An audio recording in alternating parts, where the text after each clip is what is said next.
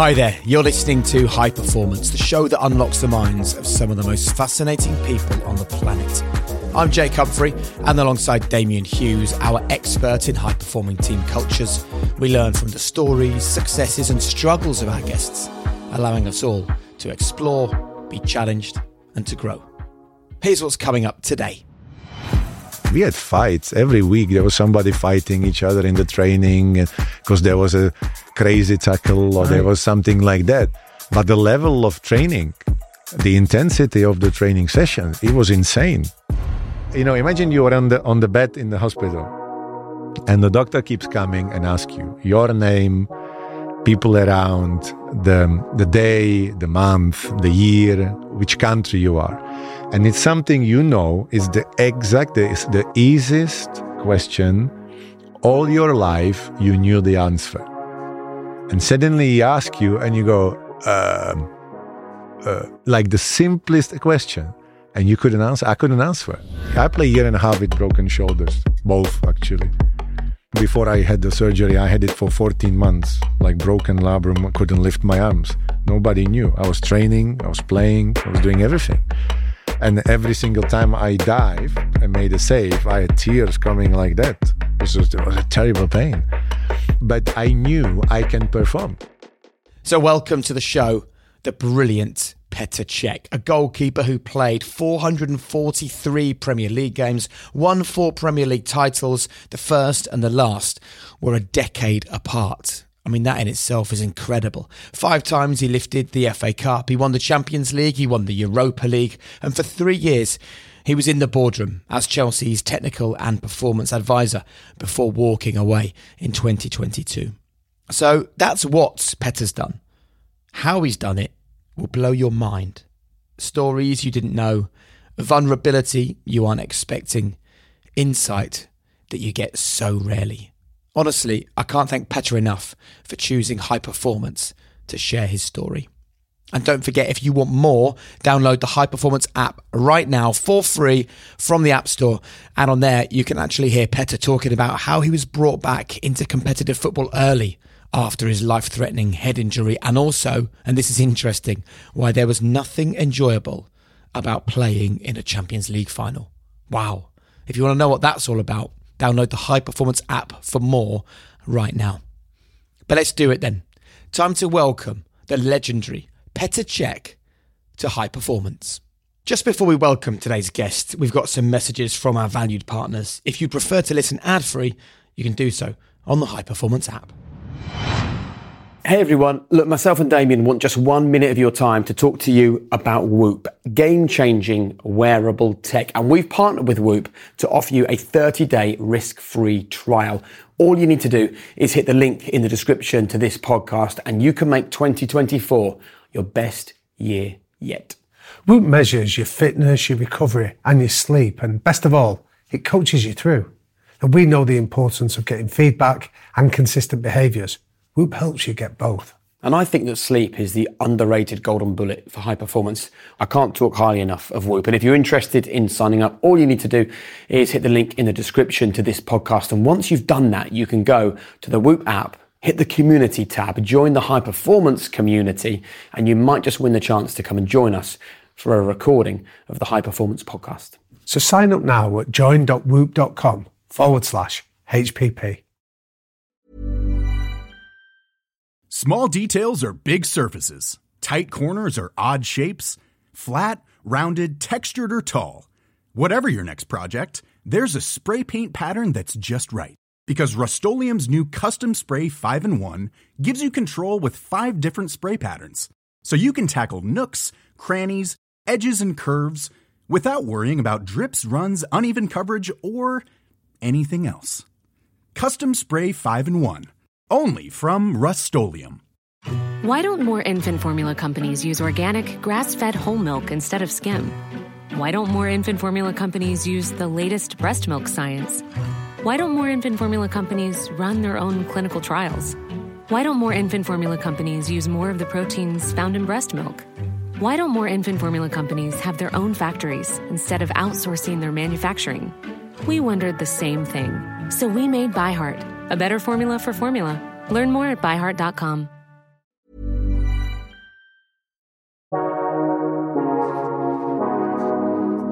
Petr, thank you very much for joining us.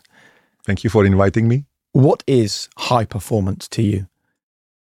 High performance, like if you look at the, I don't know, in a sort of like a simple definition of performance, you would have the execution of an action. Yeah. So if you talk about high performance, it has to be a high level execution of an action, whatever you do. So for me, it's that, how well you can do what you do, and if you talk about elite group of people, if you talk about the best league in the world or any sport or any profession, that you expect people to consistently, do that action in a very high effective level. So that's for me the high level performance. I'm so pleased that you've started in that way, because I think if there's one thing that, defines your career, it is consistency, the ability to be at the top for so long. It's an easy thing to say, it's a hard thing to do. I'd be fascinated to know how you think you were so good for so long. There are many ways how you can go along and achieve things, but I think consistency is one thing. If you don't have, you don't achieve. Or you would have to be really lucky. Or you would have to be so good, so talented, you would have to get some, in a way, some help from somewhere, that everything falls for you. Yeah. And this is because if you're not consistent, you're not consistently getting better, you're not consistently working, then you don't have the consistency in your performances. Therefore, you risk that you're not going to be picked, you're not going to play, and so on and so on and so on. So it's very easy to start something. You always get ideas and you start. But if you're not consistent, you probably never finish. So that's the thing. Or it takes you much longer, or the result is not the same. Why do we struggle with consistency so much? And how did you manage to find it? I think it's the consistency is a self-discipline. It's literally a discipline. And I think, you always hear, the people with discipline, they are the ones who actually, manage to go the furthest, because they are always prepared. They are always, trying to do. And, I always see when people say, we can have a better commitment, we can put 110%, or we can do that. And I always, in my mind, I always laugh. Because, for example, I think in commitment, you can't really measure it. You either committed or you're not. For me, it's like two ways. If you committed, you do it full speed ahead. If you're not, you do it 60, 50%, and then therefore you're not really committed, because then you can't be half committed. It's almost impossible. So, and if you're committed, you have discipline. It goes together, and I think that's the two parts which are very important: the commitment and the discipline. It just drives you forward, and therefore you can have the consistency, because to be consistent, you have to do things at the day you fancy it, the same way at the day when you wake up and I'm not doing this today. I don't feel right and I don't want. And that in order to get better, you have to go and do it. So you just go and do it. And that's the powerful engine which just keeps going, in you. And you don't need people to be standing and saying, come on, do that. Come on, run one more time. Oh, come on, do this one more time. No, you should be the opposite. Should be doing it, and people almost telling you, oh, okay, enough. Don't worry, don't worry. So can you give us some examples of the consistent traits that you adopted throughout your career that you feel help you maintain that longevity? Every day I come to work, I come to do better. Yeah. And to learn, to make sure that whatever I do with 100% commitment and 100% attitude. That you go and you think, okay, I do that, it will allow me to get better. Because, you will have days where your body is tired. So basically, in that moment, if you're 100%, it's here, yeah, it can be here. Maybe another day, your 100% will be here because your body will be tired. You have a lot of games. Sometimes you travel, not enough sleep. You might have a bit of flu or something like that. But even in that moment, if you do 100% of what you are able to do at every day, it will make you better. It will still get you better prepared. It will always do that. And And, every game, like if anybody asks me, like I play exactly the same game, and all my career I played exactly the same game if it was a preseason friendly or a Champions League final. If you put the camera on me and if you put the microphone on me, you would not find one single difference. Why? Because the consistent action every single second makes your performance consistent. Basically, the role of me as a goalkeeper on the pitch never changes with amount of people in the stand. It never changes. The importance of the game. Yeah, it is an important game or a less important game, but the role of the goalkeeper is still the same. My job is exactly the same. So I just got every single second in every single game with my job. And I was ignoring the score, I was ignoring the referee, I was ignoring everything around in my head. And I think that was the biggest strength to keep consistent as well, is that in my head, the score was always 0-0. There is no score.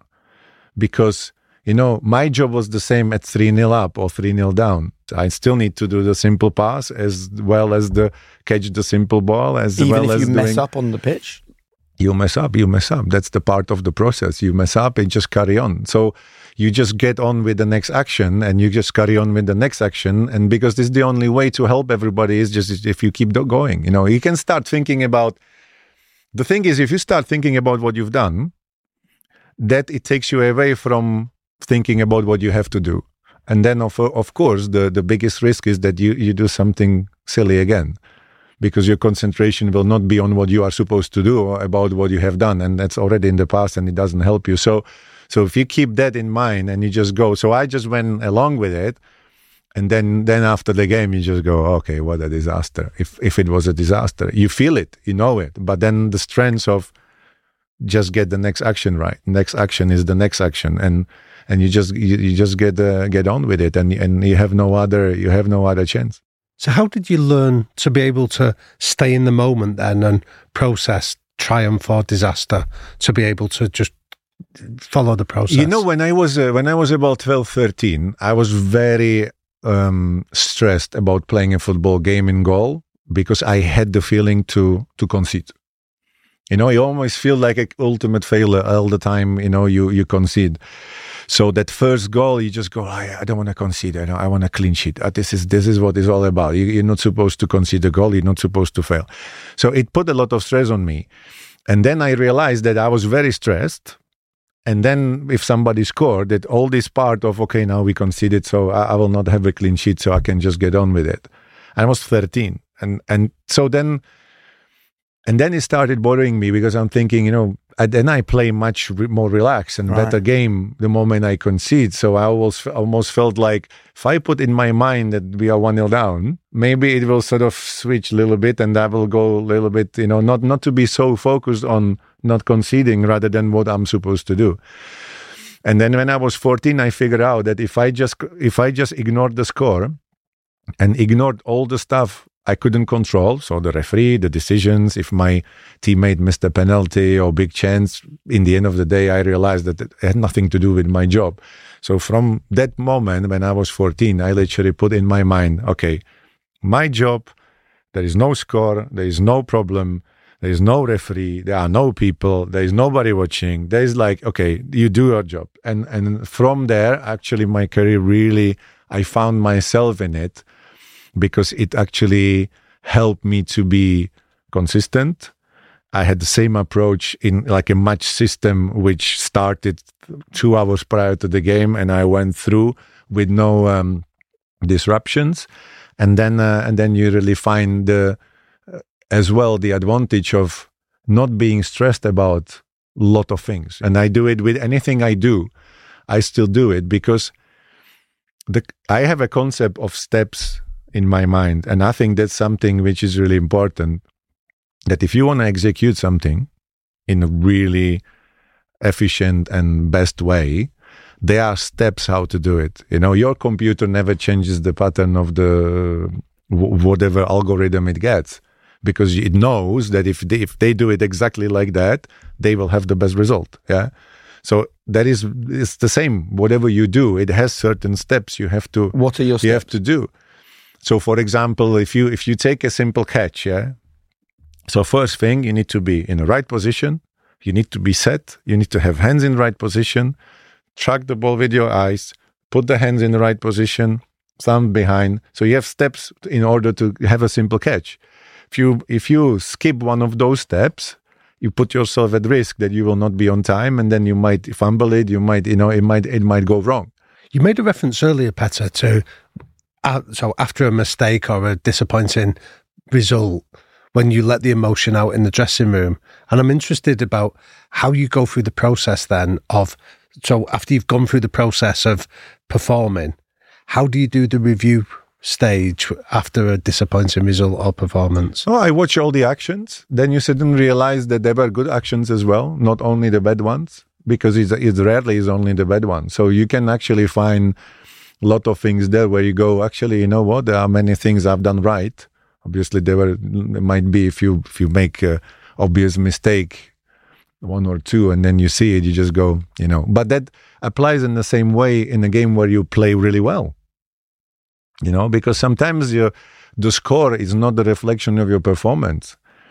And I'm always puzzled, when you see sometimes people talking about performance of a football team, for example, yeah, and then you have a goalkeeper is a man of the match, makes 10 saves, yeah. So you have these ratings sometimes if people rate how well people played. And because the team won 1-0 and because the goalkeeper make 8 saves, whole defenders have a really high rating. And I'm thinking, how can a defense have a high rating or team have a high defensive rating when they allowed 8 chances? Yeah. If you lose 1-0 somewhere in a game which is not particularly looking good and people think you should win it, but then you don't allow any chances as a team, you play really well, people might have a small rating because the outcome was not right. So the performance is not measured in the end by your person in performance is not measured by if your team won or not. The outcome. If you play really well, you play really well, and you should know that you play very well. If your team wins 5-0 and you are the worst player on the pitch, then you have to look at it and you go, yeah, today I was bad. We won, I'm happy, but my contribution was not good. I think the power of communication is really vital, right, when you're a goalkeeper. Can you explain to us how much of a challenge that is when you might have 4 nationalities standing in front of you? Well, I went to an extreme little bit, yeah, in that case. So I speak few other languages than English and Czech. So I'd speak French, Spanish, English, German, Czech, obviously. And so when I was giving instruction to a player, I knew his new player, and I knew that it will be faster to give in his native language, I did it. So I would have, sometimes in the games, I would use 3 different languages to speak to people on the pitch, just to make sure that they understand what I want. And I realized that by accident, actually. It was not something I really thought I would do all the time. But when when you bring new players and you have somebody who can't speak English. Yeah, so you have players who just join the club, they can't speak English, so they only speak Spanish. And then you just go, well, I'm really precise of what I want them to do. Sometimes a one step makes a huge difference for me, because if they cover that step or if they do what I ask them to do, it allows me to play the whole situation completely differently than if I don't tell them. So I knew that if I tell them in English, they will not get it. So in a way, I was like, you know what? I learned the specific words in different languages just to make sure that if I need it, and I knew that player will instantly get it, so I did it. And then it became the habit. But when you call an instruction which includes everybody, then of course you say it in English. Everybody sticks to that. Right. But if it was a specific instruction only to one player, and I could tell him in his own language, then I did it. So what was the accident that made you realise that was the most effective way?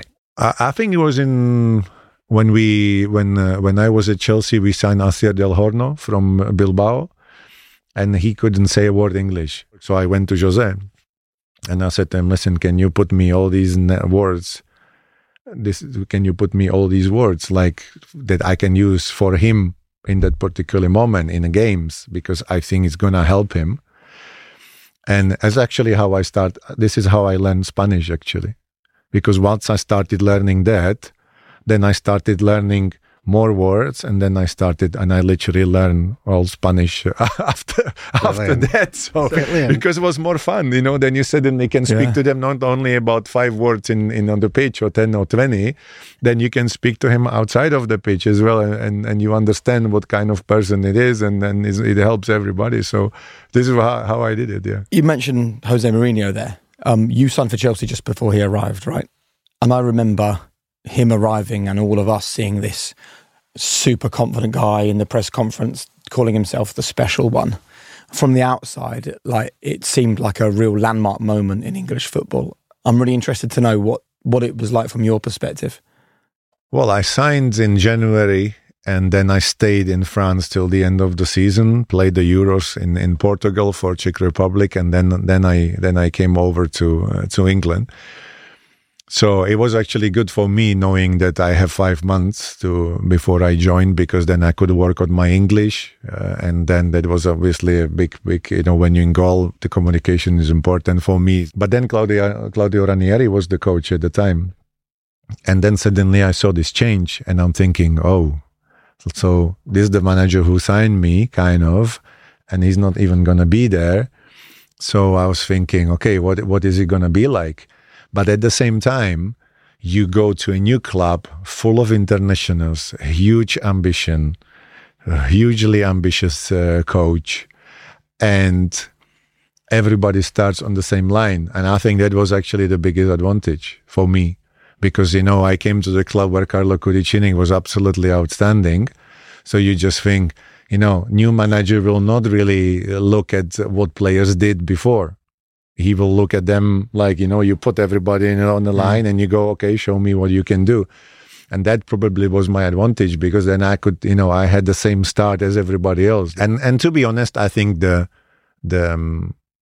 way Jose was at the beginning, with the mentality to the training, the approach to the games, like it was all about winning. You rather lose than draw. So even in his tactics, when you play a home game, he said at the beginning, I rather lose than draw. I hate draws.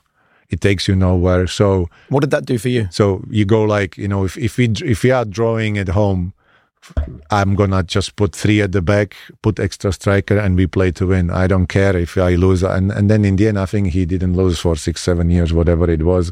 But does a goalkeeper like that approach? Surely you're thinking, don't do that to me. To be honest, I prefer to go to, if you go to the pitch, you should not go thinking, okay, let's start and see what happens. No, because you're not in control of that.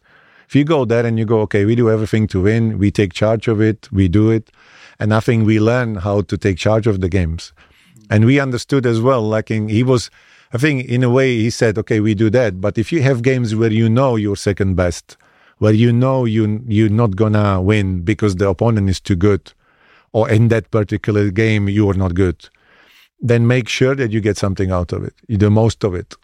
So then we knew how to win games where we were not particularly good, but we knew we're aware of it. So we were like, okay, let's just keep going the way that we get most of it. And most of the time you actually found the winner somewhere, because the approach, the mentality was there. And I think him and his coaching staff, they brought that mentality in, and that confidence about that sort of little arrogance about that, but the confidence of, I have a team which can do it. I pushed them into doing it, and he did it really well, and that's why I think we had very successful 2 seasons, back-to-back titles, and that's why he was successful generally everywhere he went. So. I'm interested because during that time as well, you set a record for keeping an incredible number of clean sheets and being regarded as defensively the strongest team in the league. And you spoke about this mentality of having this score is 0-0. Whenever we concede a goal, we just go back to the process. How much work did you do with your defenders to adopt that same mindset so that you didn't have tantrums or people pointing the finger or blame? I think I had a huge advantage. Obviously, I played with JT there, and you had Gallas, Carvalho, and you can, and so on and so on. You can go with all the players I had, and there was a common goal. We actually, I think we took pride in not conceding goals as a team, because you realize that if you don't concede, you just need to score one in order to win. It's a massive help. The moment you go ahead, you feel like, hey, game done. Because we are good, we work hard, we are good, but at the same time, these people around were as demanding as I was, so it was completely normal to have an argument about a situation where you go along and you call people and you tell them what they want them to do. And they respect it because you see things better than them. But if they had something to say, well, I can't do that because this guy is too fast or too good to do that, whatever, then I had to respect what they see as well. So we would always sort of exchange the ideas and we would do it. And then more you play together, obviously you get automatic, you realize each player plays a certain way, and then you just go, yeah, so it can work. Like with Carvalho, at the beginning, I have to say, it was completely special because he looked like he's not even interested in anything. Like he was there, and you think like, oh my God, is he switched on? Is he not switched on? But then you have a pass, which like I remember we played United and Rooney made like a really interesting action and completely disguised pass, which I was thinking like, oh God, how did he pull that one? And Carvalho was standing there and just controlled the ball. And I'm thinking like, how did he know? Like, how did he read that? And he had the unbelievable reading of the game. So he had JT, who was the one who was marshalling the defense, very strong one-on-one physical presence, communication, the mentality. And then he had this guy who read like every play like a book and played off him, and you just go, this is a very strong partnership. And Gallas did the same, then Gary Cahill, then, David Luiz, you bring players in, and you realize how they could play it well together. Ivanovic, obviously, I don't want to forget anyone because, but it's always an important aspect is how well people connect in between each other, and if they can communicate well and know how to use each other's strength. And we had a team structure, which everybody was clear about. We had the right mentality, and then we had the individual players who had big quality. And we had fights every week. There was somebody fighting each other in the training because there was a crazy tackle or there was something like that. But the level of training, the intensity of the training session, it was insane.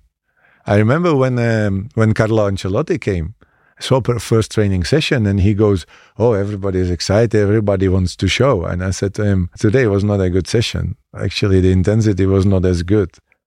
And he was surprised because he said, well, the intensity was insane. And that was the key to success as well, because the trainings were like games. People were competing for spaces, competing to get into the game. And that was actually really important to. How was that culture created? Because there'll be people listening to this that work in business, and they would love a culture where people really care to that level. How was that fostered? It's the repetition. If you have somebody demanding that level of intensity, concentration, the execution in every day, more often you do it, people get habit of doing it because you have to set the standard. Yeah, so this is where the importance is. There's a lot of times what happens is, like you have a new boss or new people coming in, and they come and say, this is my standard, this is what I want. And then 2 weeks later, you suddenly see that, step by step, the things they said the first day, it's too much effort to keep them, so they don't do it anymore. And you just go, okay, so then you drop the standard, or that is not the real standard that, you might say about it, but the actions actually speak for itself. But when you keep that going and you go and relentlessly you keep that standard and this is a standard, nobody goes below. And if somebody drops below, you let them know. So you either tell us about that bit. You either push them up or you put them out. If somebody really dropped the standard, the manager would come and say, listen, you were so bad this week and in that game you don't deserve. So this guy comes in. And then you then you suddenly realize where the level is, and you have no complaints. You can complain if you do all that and you don't get in. But if your colleague actually playing in your place is getting man of the match after man of the match, playing so well, then you just have to go, fair play to him. He just keeps his spot.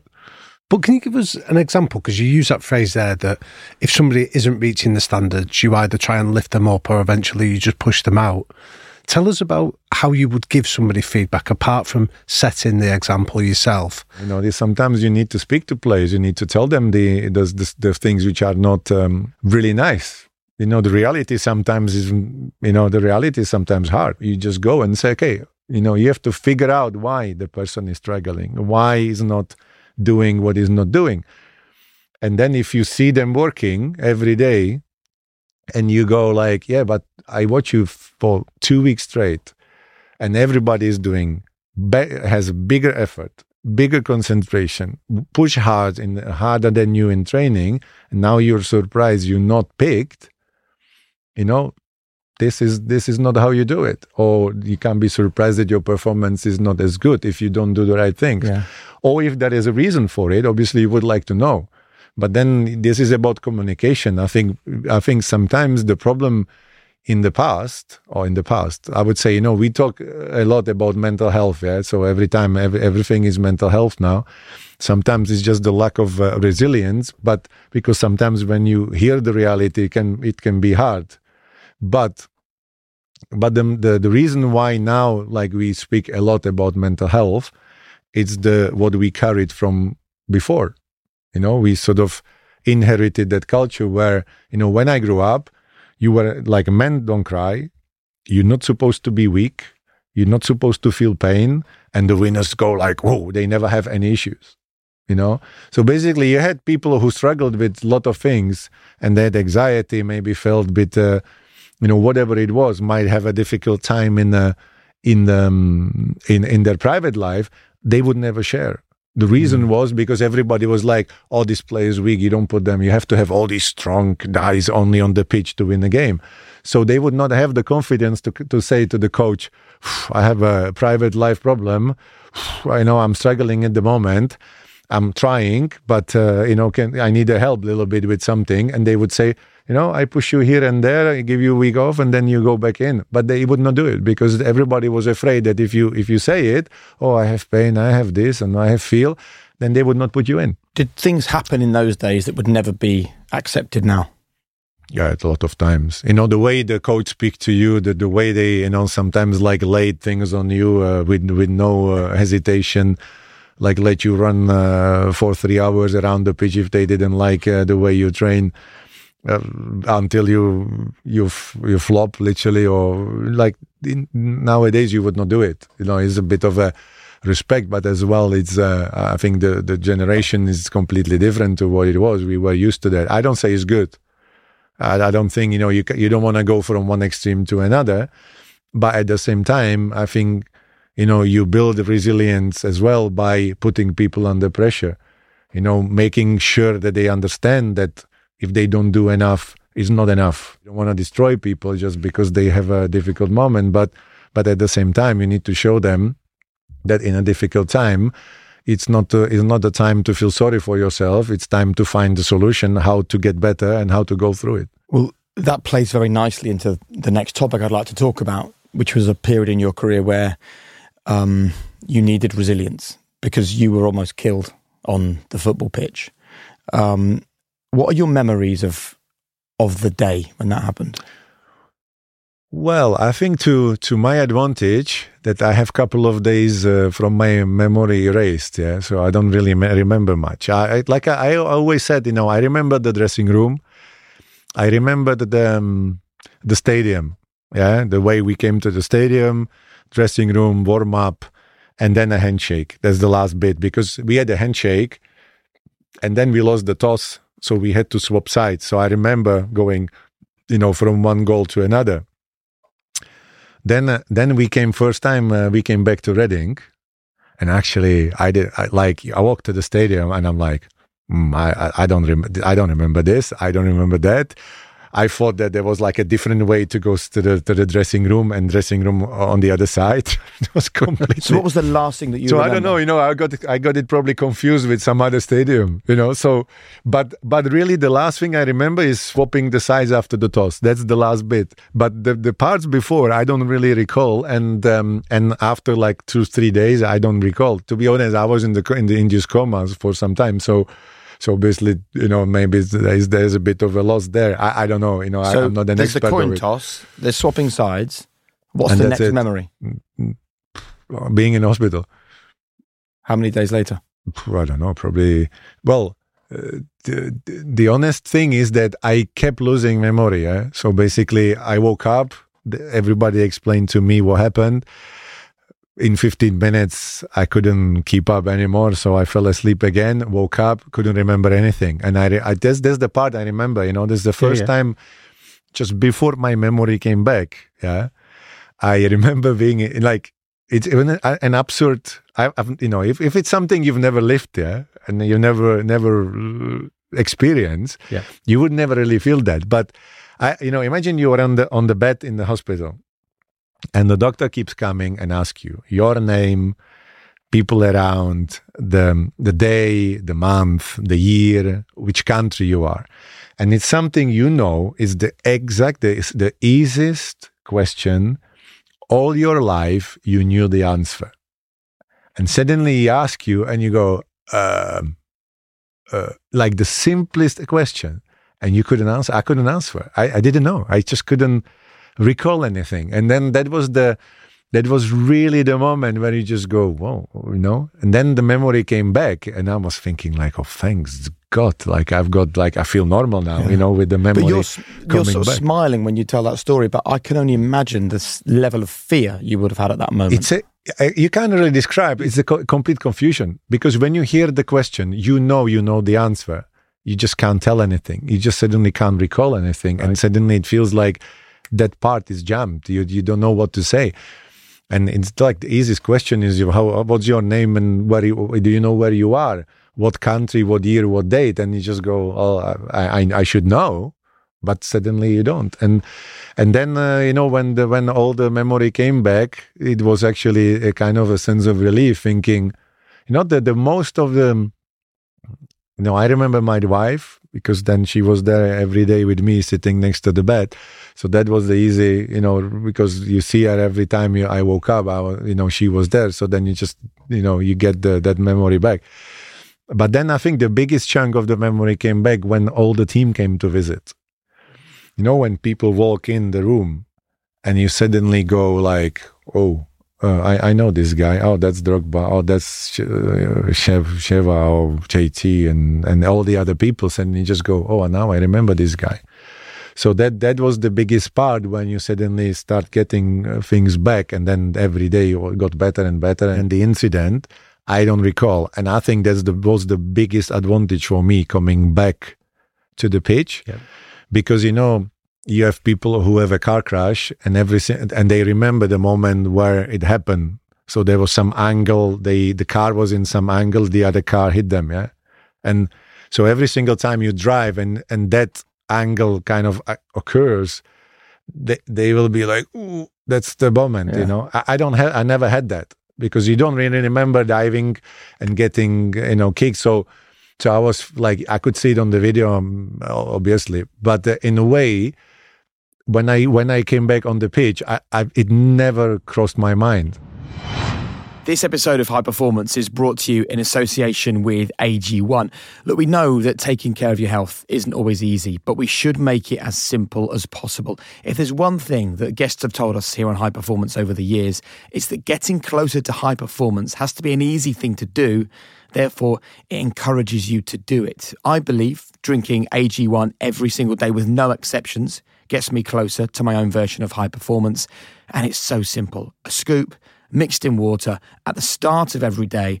And I promise you, everything's better. My energy, my focus, I just feel stronger. I know that AG1 is delivering my daily dose of vitamins, minerals, and so much more. But it also means I start the day with a powerful, healthy habit. And I think starting the day in the right way actually leads to a day where I keep on making really good decisions.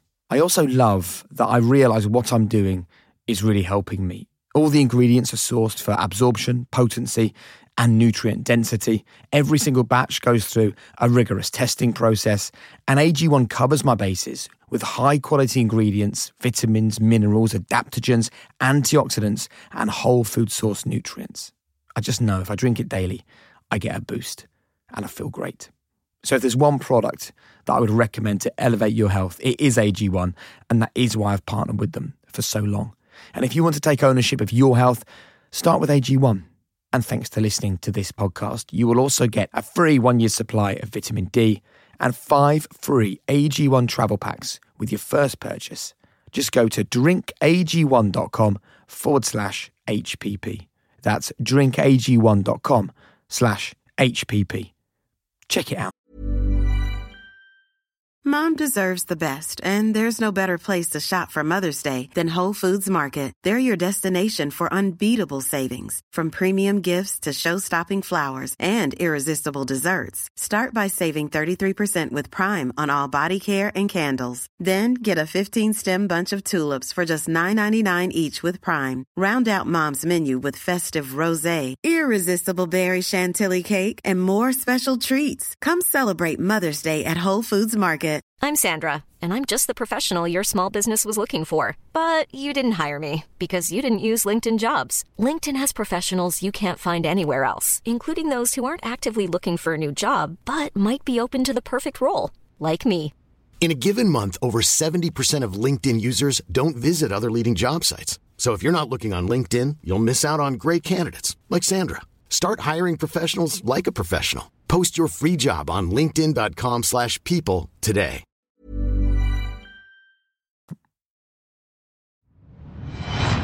Famously, Jose Mourinho at the time was very angry about the challenge from Stephen Hunt, I think it was, and he then directed his anger at the ambulance services that had came to you. Was that not an emotion that you identified with? You know, I tried to look at this different way. I think there were moments where I felt like, why it happened to me? And then in the same time, I just go, okay, what does it change? I need, like, the good thing what changed, and you always need something bad to make a good change sometimes, and it happens in a human history of the history of humankind all the time. You need sometimes something bad to happen that people come together and find solution to make a better protection. So, for example, you know, the requirement for the Premier League was not to have the ambulance at the stadium. So that's why there was this delay. And that caused the biggest issue.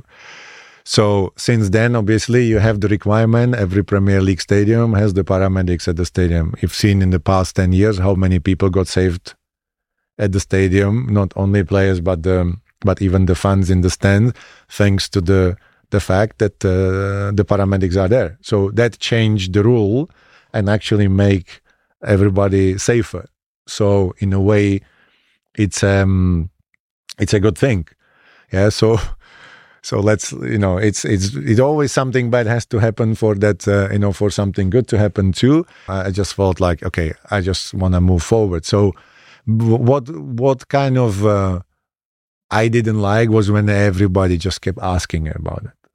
You know, you just go, well, I've said enough. Just let me move on. You know, you have a saying, what doesn't kill you makes you stronger.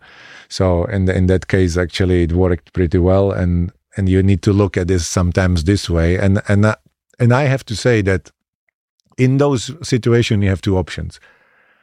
Yeah. So you either look at everything as a problem or you look at everything as a challenge. So every time I face difficulties, I don't see it as a problem. I always see it as a challenge. So basically, you know, the doctors told me, I said, listen, forget the season. You don't play. We'll see how everything goes. If you can come back, you come back. If you can't come back, you know, you do something else. But let's forget the season. We concentrate day by day. And then maybe, you know, if you fit, ready to go, you jump into preseason. And then you go like a restart the season after. And I was like, you know what? I'm going to do everything I can every single day to go and give myself a chance to come back. and then we will see where it takes me. And I said to him, if it takes me 10 months, if it takes me 5 months, if it takes me 2 years, whatever it is, let's do it and see where we go. And that was the best part, because I just went day by day. And second, and I think very important part, was that with the medical team, we sat down, and obviously there was challenge. When you have a knee surgery, you know pretty much how it goes. With the brain, obviously it was completely different, because I had days where I couldn't do nothing. I couldn't do anything. Like, I woke up in the morning and I couldn't get out of bed. Like, every slightest of noise, every movement, every activity just killed me. I just couldn't. Like, I was literally lying, and I couldn't do it. But then there were days where I could do like almost what we planned for the day plus next 2 days. We put the plan day by day with my head injury, and they said, okay, you make the choice. If you feel you have enough, you have enough. If you can't, you can't. If you can, you can. And this was exactly what was happening. I told them, we carry on, we carried on. When I said, like, sometimes we started and I said, guys, I have to stop. And they said, okay, fine, you stop. But then they knew, because they knew I pushed myself to the limit. So they knew that when the moment I said I can't, they knew I can't. Like, I always have that. And what was a great learning process in that moment for me was that I was getting signs from the brain where it had enough. So I had always the 5 minutes prior to complete like a switch off, I would have my eyes sticking like that. So here you could feel that was going like that. The eyelids were going. So the moment my eyelids started going, I knew that I have 5 minutes to stop and rest, drink, eat, or anything. Otherwise, it would. What would happen 5 minutes after? I would just pass out, fall asleep. Really. And so this is where the control was very important. Yeah. And this is where I learned actually how to listen to my body. Because once I ignored it and I pass out, it's not a good feeling. So then I was like, okay, if next time that happens, I don't ignore it. And then it obviously, went better and better. So I could do more time, more days, more guys in a row. And as well, in that moment, I started making notes about the days. Yeah, because sometimes you have your emotions take over and you have a bad day, and you just go, it's going nowhere. I have bad days and I'm not never going to recover like that. But if you make notes of the good days, bad days, and you look at the bigger picture, then you just go, oh, hold on a minute. Last month, I had 6 bad days, 1 good day. Then it went to 5 bad days and 2 good days. And now I'm actually 3 bad days, 4 good days. So you suddenly go, you know what? No matter how it feels, how bad it feels, or it feels slow, I'm actually doing really well. And I think in the end of the day, I think the closest are the ones who suffer the most. It was not really me. I had in my mind that I do everything every day to get there, and there is a little light at the end of the tunnel. Okay, I go there, closer and closer. And that was my, in my mind. But they were the ones who saw me flat out and tired and not the same. So I think they were the one who suffered the most in the end. When was the injury? What month? October, November? It was October 14, 2006. Yeah. And they said, your season's over. How many months later did you return? I played, I think it was about 107 days after the surgery. So 3. So you needed, I think so the 12 weeks, the first 12 weeks is where you need the skull to consolidate. So the bone to get back together to heal. So basically the doctor said, whatever you do, you can't do anything for 12 weeks because it's literally impossible. Yeah. Yeah, because they will not be fit, strong, even to think about doing anything 100%. So the first months I was learning the little things and I was going over all these issues with my brain. Second month I started training, like physical training, on my own. The third month, I would play tennis. So I had the helmet all the time. All the time I had the helmet on. And that was the only circumstances. He said, well, we can't let you, you can't even slightly touch anything. So you need to have it. So you have to do it on your own. So I was playing tennis most of the time, training, working in a gym, running, doing things on my own, like throwing balls off the wall, small balls, but not high. If I missed it, it never hit my head. So things like that. And gradually I felt so strong. I was working was my go-to thing in the end. So I felt so strong.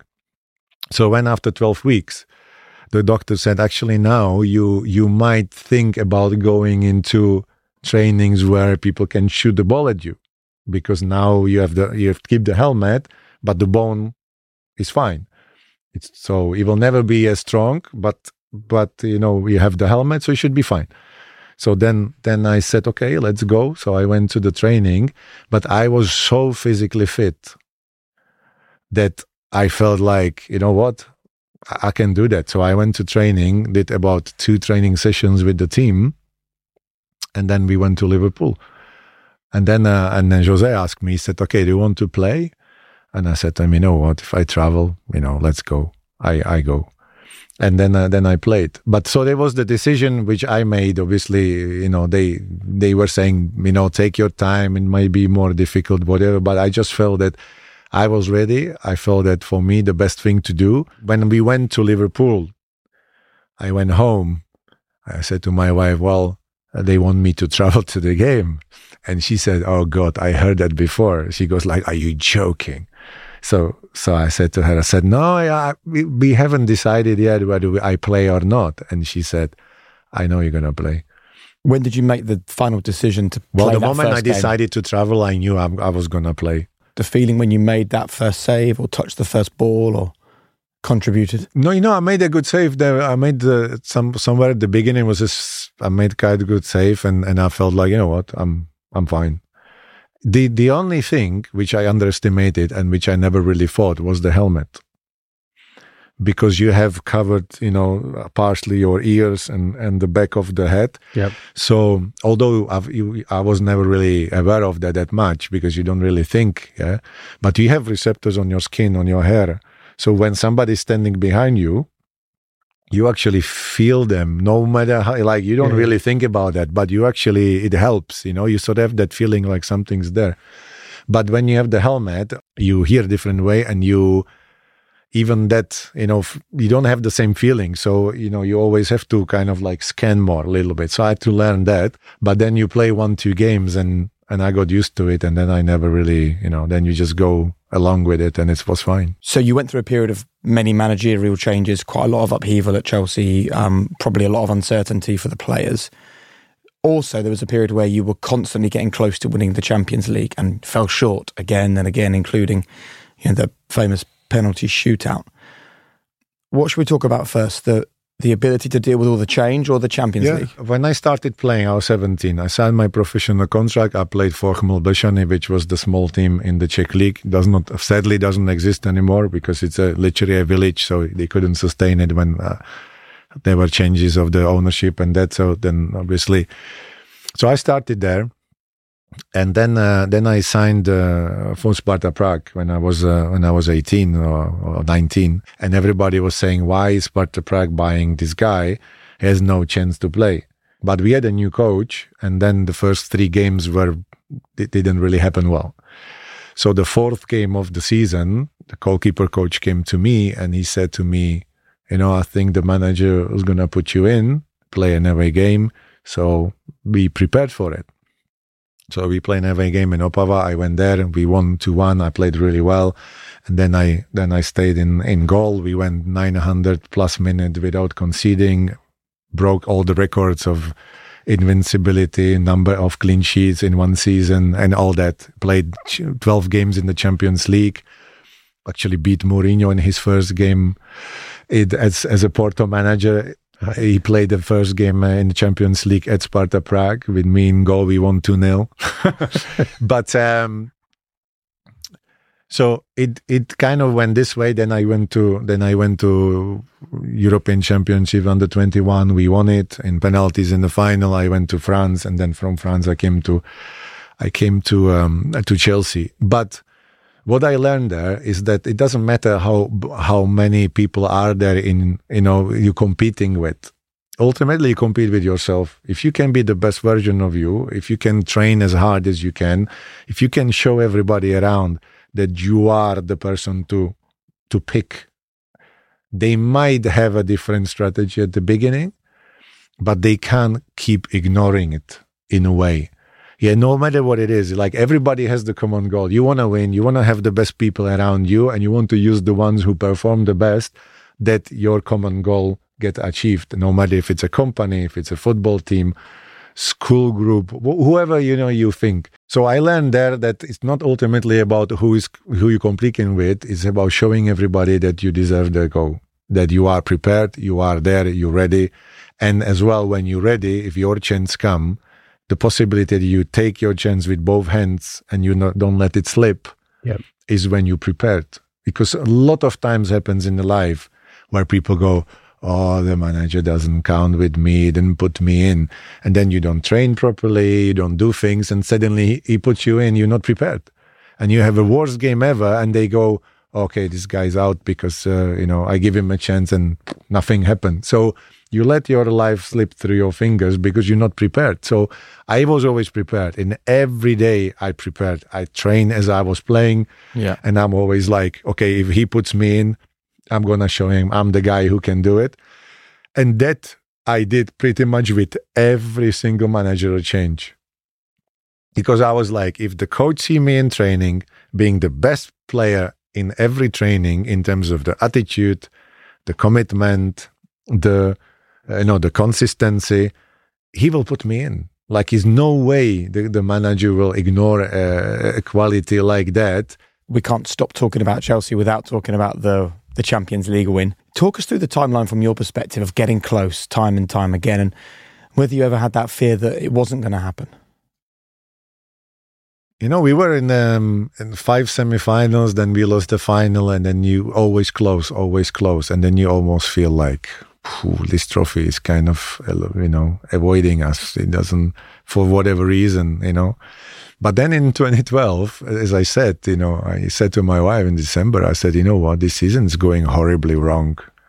But then everything in the Champions League is going like, actually, we manage. Every time, we play the Champions League game, we sort of get there. We get the results. Like, we couldn't get in the league, but so I said, this is gonna be ironic if in a season where we can't get anything going in the league, we actually finally managed to do it in the Champions League. But so I had that weird feeling that we will get somewhere, but you never really think in the moment you have a bad season and things are not really going well that you would win it.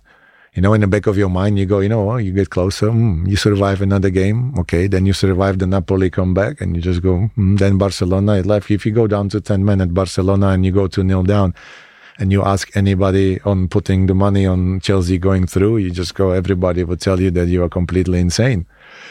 So we against all the odds, we end up in the final, and you end up, the irony is that you end up in the final playing a team who was the best in Europe at the time, together with Barcelona, and playing the home game in a Champions League final in front of their home fans, using their own dressing room, and having pretty much 80% of the fans on their side, because obviously all the, you have a small portion kind of like for each set of fans, but it's in Germany, so most of the sponsors who get the tickets obviously gave it to people who had some connection to the game, in Germany. So it was pretty much all of them Bayern fans. So we know when you walk out and you see everything red and just this blue part behind the goal, you just go, this is a proper away game. So if you look at the script and you think like they have it all like that in front of their eyes, like literally just to take it. But then again, we went and we said, against all the odds, we ended up in the final, and then we can actually do it. And we had so so many problems going to the final with injuries. And we actually had 3 lineups. People don't know, but literally ahead of the warm-up of the game in Munich, we had 3 different lineups. And it was like, if this guy goes and survived the warm-up, this is the lineup. If this one survived the warm-up, this is the lineup. Wow. If neither of them can, this is the lineup. So we had about 5 people warming up, not knowing whether they're actually playing or not. And then in the end, they all played. I think David Luiz with Gary Cahill, they were the 2 who didn't even know if they're going to go through the warm-up. And that's why we had so many variations. Even going to the warm-up, we still knew that one of these 3 lineups can actually happen. And any time in the game, they could break down if they're that close. Any moment, they could get injured any moment. You know, I think then literally they couldn't walk after the game because, but then you go with the adrenaline and with the importance of the game, you just go through it. So fair play to them. They managed to even to last 120 minutes. So amazing. You know, it was so this shows again the the mindset, the resilience. If you don't have it, you can just say, "Oh, I'm not 100%," but then you need to choose. But I think you need to choose wisely as well. Like there's a fine line between, being brave and stupid. I always say that, you have to be brave to push your limits, but you can't be stupid. So if you know you're injured, you can't perform, you will harm the team, not only yourself, but even the teams. And then you have to make the conscious decision to say, I can't perform. I play 1.5 years with broken shoulders, both actually.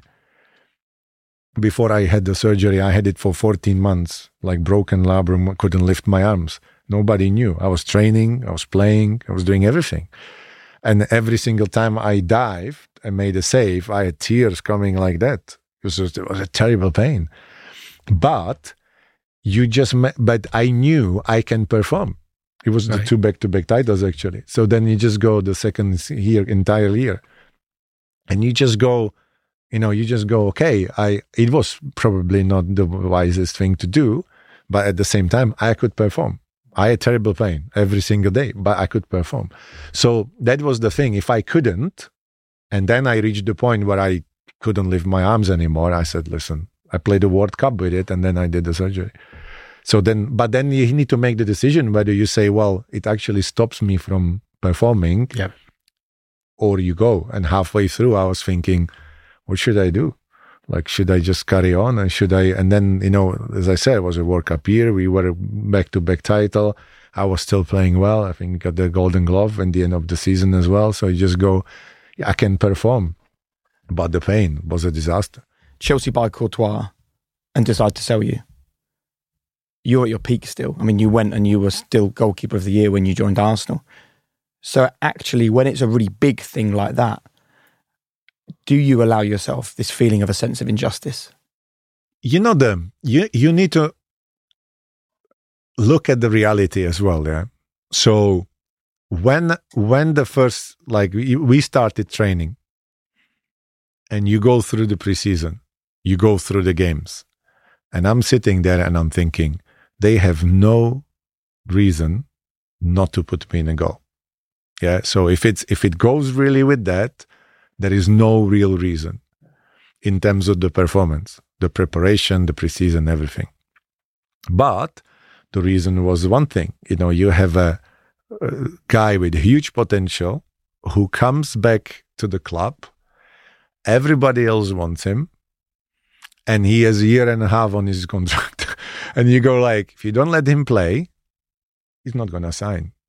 So, I was sitting there and I'm thinking, of course, they will go and say, okay, you go, and give him a chance because that's the only way how to sign and show him that, he has a future. And to be honest to him, the team started winning. He played well. I played 7 games in that season. I had 6 clean sheets. Pretty much won everything. Apart of one game against Bradford, I think it was a disaster. We lost 4-2 at home in the FA Cup. I don't know how, but we did. But the rest of it, I played, really on the top of the game. So I was training every time I get a chance. That almost makes it worse, though, in some ways. No, but then you show the manager, you said, listen, I'm there. I'm always ready. Whatever happens, You just show like it was a pride for me as well to show like, I'm not going to throw the toys out and just show you that I'm upset. And then we won a title and Thibaut was really good. And then you just go, so now they have no reason to change him. Why would they, why would they do it? He's 10 years younger than me. So you look at that and I'm thinking, okay, that's me done actually, because I'm not going to play 10 games another season when I'm on the, on top of my form. Why would I do it?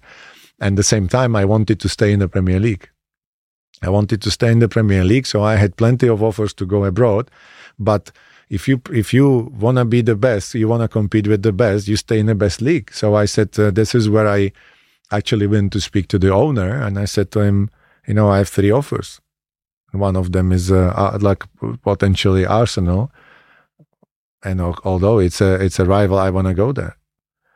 And he didn't look too happy about that. But because of all I've done in 11 seasons for the club, then he said, okay, I will let people know that you make your choice and you make your choice. So you chose where to go. So I in the end, I said, well, I'm going and this is my preferred, destination. I want to do it. And then, Jose was not happy about that. And I know that if it was in a different circumstances, probably it would have never happened. I don't think they would allow me. Well, if I didn't speak to the big boss and literally he didn't, out of respect, he didn't let me go, I don't think it would have happened. The question I've been looking forward to asking you most is about one of the most central figures of modern day football, Arsene Wenger. And I'm intrigued as having somebody that went to him after you made that decision to move on from Chelsea. What was your experiences of him? With Arsene, it's like you see managers with different approaches, but Arsene was one of the people who actually, believe in people's talent. Like they when you come to Arsenal, based on some scouting, based on what you can do and how you can do it, he likes you to use that, to express yourself and use that. It was a different approach in a way, because it was like when most of the managers, they would say, okay, use your talent, but this is a structure. You have to do this and you defend here and you do that. But he almost said like, of course you had the structure. Without that, you wouldn't do that. But he really makes sure that the player is in position and in a place where they can express all the talent and quality they have. And that's why the football reflects it as well, because you have this nice, fluid, the Arsenal way. It comes pretty much from that people, use the football qualities to, control play, technical way, and it was actually, a different approach, what I had experienced like to a certain extent. And I enjoyed it. I think, with all his experience, as well as knowing the club upside down, you could see he make huge impact in there. And at the same time, they went through some difficulties when Emirates was built. Obviously, they had to pay the Emirates Stadium off, and then he had to deal every year with selling the best players to pay the stadium off, but yet still being top 4 and performing and playing good football. So, one of the reasons I wanted to go there, it was the challenge to bring him back the title. That was something I looked and I was thinking, what? That's actually my aim, get it there. They were in the Champions League final, lost it. If he can get that was my motivation. Like going there to say, okay, these are 2 trophies they don't have. It would be actually brilliant if we can do it. And it was in the moment where the club, started being in a strong position of being able to bring players because of the stadium was paid, and you feel like, okay, that's that could be actually a really nice challenge, and I really enjoyed it, I have to say. And did you feel for him the way it ended? I mean, I still look back on the criticism that manager got and think, how did certain sections of supporters not see quite what he'd done for them? I think, when you have a huge passion and you want the club to do well and And, you always close and you don't jump the last hurdle.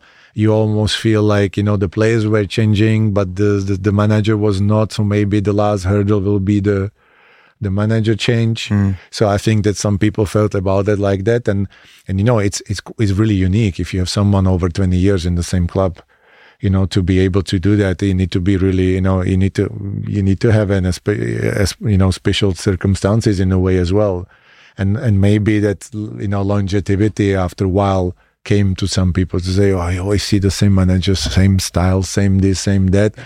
So maybe it just came to the point where people felt like some change is needed, but then but it's the way you express it as well. Can be it's the way it's done. So some people took it really in their hands like that, but in a way, I think retrospectively everybody realized how much impact and how big importance Arsene Wenger plays in the history of the club.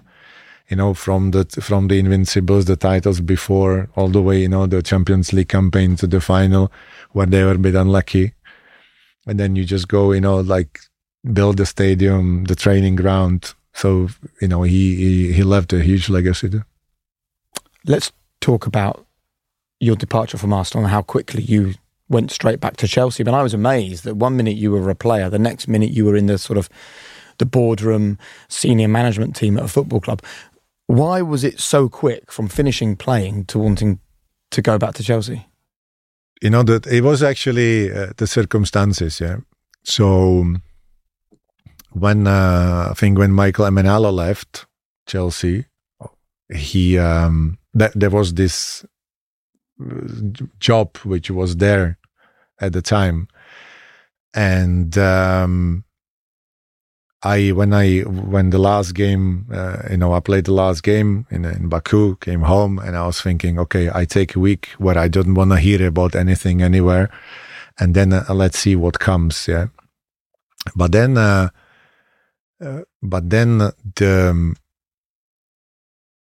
I had the call before, or like a month, even before I decided that I'm not gonna play anymore. So I was still playing, and the question was, how long you intend to play? Like we would like you back at some point, at some stage. But in terms of the planning, like, what is your? And I said, no, I'm a player. So that's it. I can't tell. But obviously, then when I finished, the week after I took the week off, I got the phone call from Chelsea, and they said, listen, so this job is there, but if you don't take it, we have people, you compete with in terms for the position. So if you wanna try, if you come, or somebody else, we need to think of somebody else. But then I was sitting at home and I'm thinking, if somebody comes, does well, then this chapter is closed almost. And I'm thinking, am I in a position to let this pass, or I have to take it? And you go, it's a big step. It's a completely different job. It's a huge learning process and fast. Nobody gives you too much time to, you just kind of jump in and swim. But with all the education I have, all the studies I've done, the MBA, the coaching badges, the understanding of the football club, seeing it at Arsenal, seeing it at Chelsea, seeing it like as a player, you just go, you know what, I think I can give it a go. I could play another 2 years, but I was not fit. And if you feel like I knew that maybe I would not be able to train 100%, I would not be able to play 100% because of that. And I don't like that. I either do everything 100%, or I do not. I prefer nothing, or close to 100% or nothing. And I was not sure I can do that. And therefore I was like, you know what, I prefer to end it like that on my terms almost, and to get around my head around it, rather than getting injured halfway through the season and saying, oh, sorry guys, I need to retire because I'm injured, and I didn't want to do that. And was it hard for you to go to a manager who, when you were a player, was the boss, right? You're suddenly having to go to a manager and say, what you're doing isn't right, like the way this is going isn't correct. Well, luckily, the managers I had was not anybody who would be coaching me, so he didn't feel weird, he didn't feel strange, And I think the nice part, like for example, having Frank as the manager, was actually a good part, because you have this. I know him from a different perspective too, so you can, you have that both sides of the coin. And we had always like a mutual respect to, as players, and then obviously you work together, so you try to make sure that, we get it right. Because I think he cared a lot about, coming back to the club. He knew he got a big opportunity to come back very early in his, coaching career. So obviously he really cared about making it work. And we all really desperately wanted for him to work, Frank, when we interviewed him and we spoke about his time at Chelsea, said that in hindsight, he stopped communicating upwards.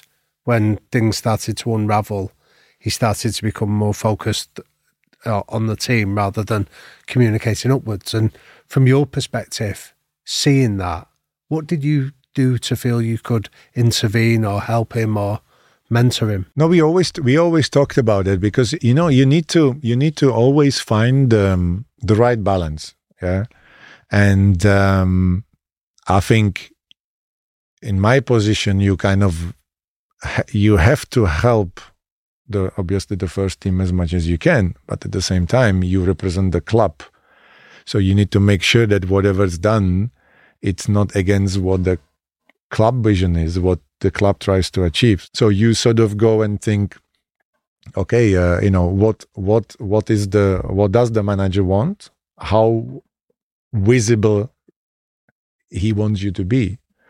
And so I always went along with that. I always said with them, and said, okay, how visible you want me to be? Right. Of course, I have to do my job, and my job is this, and that. But if you prefer for me not to be too visible, that it feels like I'm kind of like always supervising, then fine, you tell me, and I do that. So you need to always, think of the balance between. So what did Frank say to you then when you asked him? I think, Frank he wanted to make sure that when he's with the team, that the team knows that, he's the boss. He's there. He's the main guy to deal with the players, and so I would be, when I was around, when we said, okay, I'm going to be around because I need to watch whatever. And if he said, well, today I prefer, there is not too many people watching, I would like to have like the team just concentrating this and that, I wouldn't go. And what about Thomas? That's as I said, it's, you need to have that, way of making sure that you don't compromise your job, but at the same time you make people feel, okay, I prefer to do it like that, and then they just do their job. Yeah. And what about your relationship with Thomas Tuchel? Well, how was that the same, and how was it different? Thomas, because he's German, he's used to having the sport director on the bench. So he was used to it. So he goes like, you do anything you need to do, and I said to him, well, I actually enjoyed, being around, because you feel the vibe of the, the training session, you feel the vibe of the players, you have that, energy. And of course, you're not there every day because you have other stuff to do too. But at the same time, I like that, and I think he was one of. He said, I always like to know your opinion, and so we, I was always around, which was like a slightly different way. But as I said, it's more like how you make it work the best for everybody. Yeah. I think that's the most important part. So you need to, as I said, the main part is, of course, you do your job.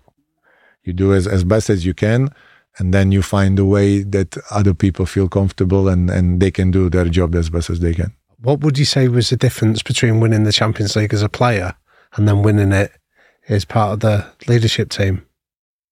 It was more satisfying winning it actually in my second role. I don't know why, but well, I know why.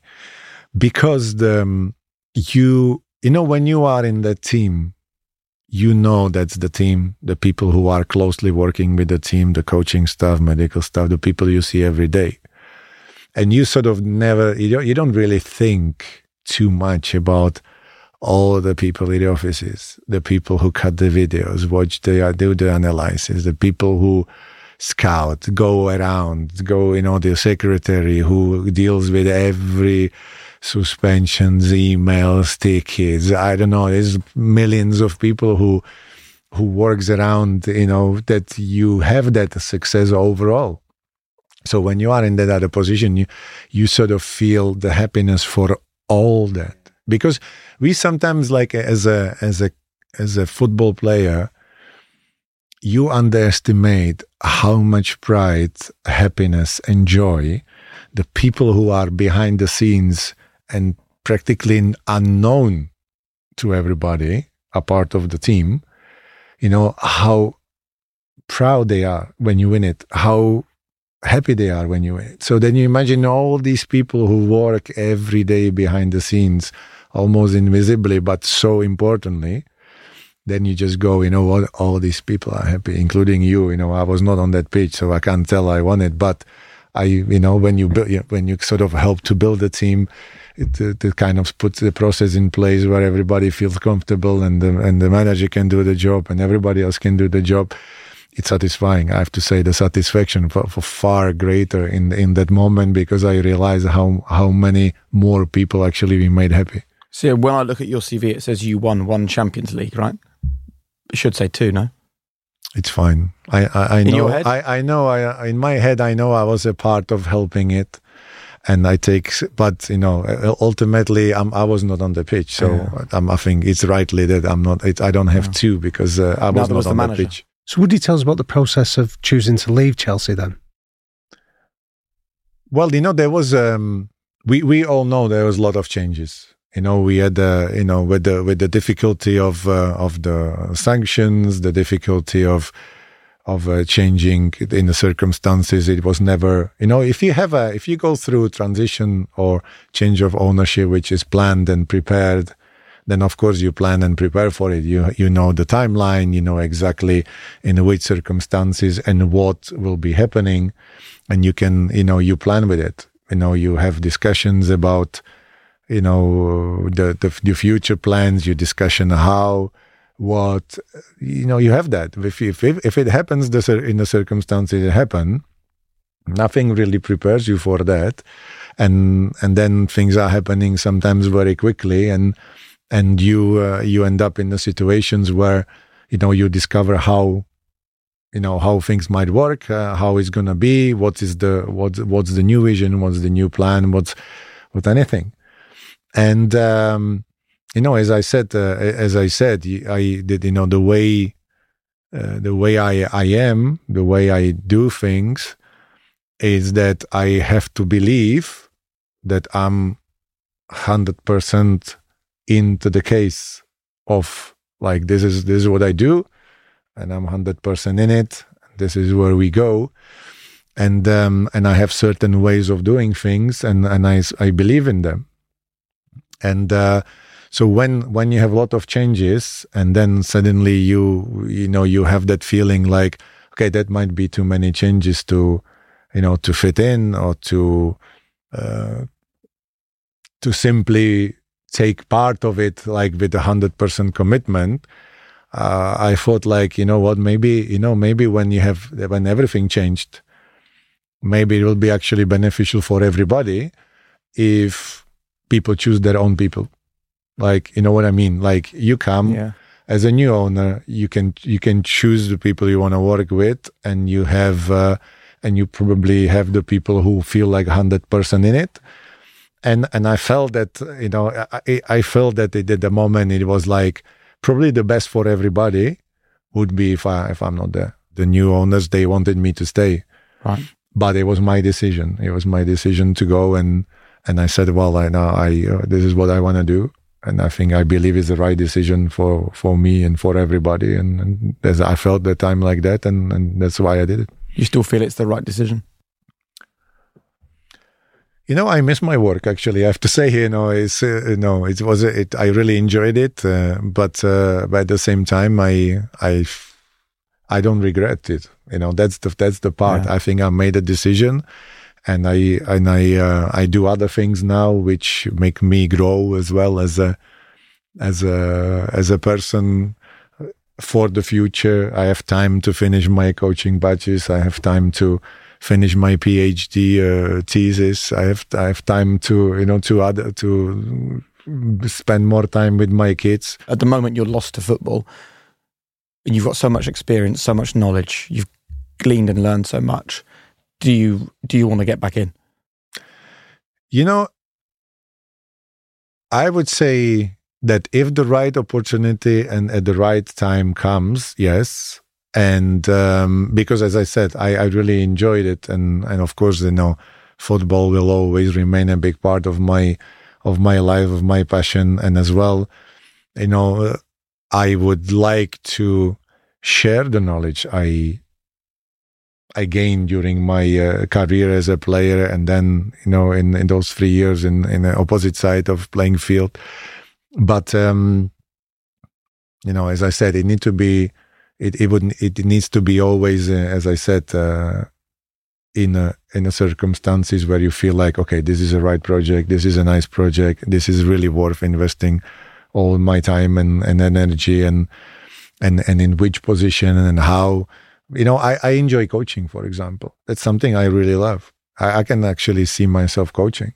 Wow. Because it's one thing which I really, when I look at games, I always look at the strategies, the space, the plays, how other managers do different things, and I always try to think, what would I do in that situation? How would I do it? Would it work? Would it not work? Stuff like that. So that I have to say it's something I sort of enjoy. That will be the headline people now take from this whole conversation. Petr Čech wants to be a manager. Petr, it's been a really, really interesting conversation. We finish with some quick fire questions. The first one is, which 3 non-negotiable behaviours do you and the people around you need to buy into? I think first would be definitely the effort, because if you don't put the effort in anything, then you don't even start. Yeah? Yep. So it might go together with this commitment, like you either committed or not. So if you commit, then, and the attitude, how you do it. Because if you have the commitment and if you have the attitude, then you have the discipline as well. So it comes all together. But I would say the effort always comes first. Yeah. Like if you can't put the 100% effort and the commitment into the case, I don't think you get too far. So the 3 were effort, commitment, and attitude. What advice would you give to a teenage Petr just starting out? I would. I think the advice I would give applies to anything. It's to make sure that you don't waste a day of your life, because the life is too short to waste it. And if you want to achieve something, you need to use every time to do meaningful things to improve yourself or your position in whatever you want to achieve. If you could go back to one moment in your life, what would it be and why? As many things as happened to me during the life, good things, bad things, I always say I wouldn't change a thing, because I would go back into that moment when we won the Champions League. That feeling, the great feeling of achievement, satisfaction, chasing the trophy for so long and being so close and yet so far many times. And that's the ultimate best feeling you have. So that's probably, that's probably one, because that joy was special. But as I mean, there are many things you do and you look back and you think, if I could change that, but it might change the way you are after, and you might not have achieved, the other stuff. So as I said, as with good things, bad things, I wouldn't change anything. What's your greatest strength? What's your biggest weakness? The greatest strength, I would say, my consistency, the discipline. And consistency, that's what drives me every day, because there are many things I don't like to do, but I know I have to do them. I do them. so I would say this is the and the mental strength in terms of being consistent with my emotions as well. The final question, Petr. What's your one golden rule to live a high performance life? The consistency, yeah. Again, I think it's the inner engine. Because if you have the inner engine, you have the consistency and you have the discipline, and then it allows you to improve every day. Damien. Jake. A conversation with a footballer, but not about football. I mean, I love that idea of being a kid in goal, panicking in case it goes 1-0. It does go 1-0, and then it releases him. And this idea of playing with freedom that he managed to get from having the score in his head at 0-0, regardless of what was going on, I think was fascinating, because again, it's a reminder that we see these bulletproof people, these world-class performers, these elite athletes. This is Petr Čech in goal for one of the best teams in the world. He must be fine. Yet even he's had to put in place certain techniques and tricks to fool himself so he can perform at his best. And if he needs to do it, we all need to be doing it. Yeah, the stuff around process is something that any of us, whether we like football or not, whether we admire Petr Čech, whether we're Chelsea fans, almost doesn't matter. The process stuff is applicable to every single one of us listening. And it was a reminder, when Petr spoke about that head injury, it's a reminder that the process is also there for you when times are tough. It was following that process that meant they questioned whether this was the end of his career. Then it was how many months will he be out? How many seasons will he not play again for? And, within just a few weeks, he was back training and playing. And I thought it was fascinating. And then to sort of have the bravery to go upstairs at Chelsea, to become a senior member of the team in the boardroom. I loved when he spoke about winning the Champions League was better, not as a player. And it reminds us that, we put these players on a pedestal, but there's hundreds of amazing people behind them who aren't earning the money, getting the accolades, driving the cars, but it matters just as much to them. Yeah, so it goes to the very heart of these clubs are part of they represent a community, they represent people. And I think when we can tap into that sense of purpose, we've heard it so often of getting that sense of alignment. Paul Barber spoke about it at Brighton. Tracy Neville spoke about it representing women in England and removing the glass ceiling when she was the head coach of the England netball team. That sense of purpose and recognising the community you represent and how you go about winning is an incredibly powerful life force. And Petr is got that interesting perspective of having been on the playing end of it and then on the leadership end of that. And he recognises that it's far more fulfilling to represent the people that are part of your tribe. And just to tell the story to people listening to this, when we stopped recording, he just sort of volunteered why he came on the podcast, didn't he? It's the first time he's spoken since he left Chelsea. He's not discussed any of that stuff before. And he said it's because we're in this world where it's all short term, it's all quick sound bites, it's all immediate reaction, it's all opinion. He said this is a platform for long-term conversation, for deep discussion, for empathy being put ahead of opinion. And I think for Petr to understand the value of these conversations fills me with real joy. Yeah, and again, for people that are listening to it, this is an edited version of a 3-hour conversation. Petr was the epitome of no shortcuts, whether that was his success in his playing career, his success in his subsequent role in football administration, or whether it was making sure this podcast was as interesting as possible. No shortcuts seems to be his whole mantra. Love that. I absolutely loved the conversation with Petr, and if you want to watch it as well as just listen to it, you can do so right now. Head to High Performance on YouTube and join the millions of people who watch our conversations there rather than just listen to them. As always, huge thanks to you for growing and sharing this podcast among your community. Please continue to spread the learnings you're taking from these conversations. Remember, there is no secret. It is all there for you.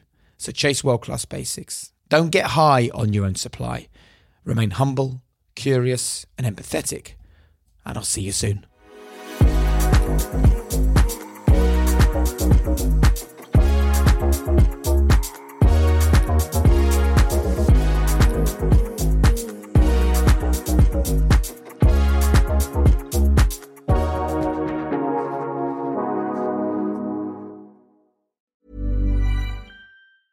Mom deserves the best, and there's no better place to shop for Mother's Day than Whole Foods Market. They're your destination for unbeatable savings, from premium gifts to show-stopping flowers and irresistible desserts. Start by saving 33% with Prime on all body care and candles. Then get a 15-stem bunch of tulips for just $9.99 each with Prime. Round out Mom's menu with festive rosé, irresistible berry chantilly cake, and more special treats. Come celebrate Mother's Day at Whole Foods Market.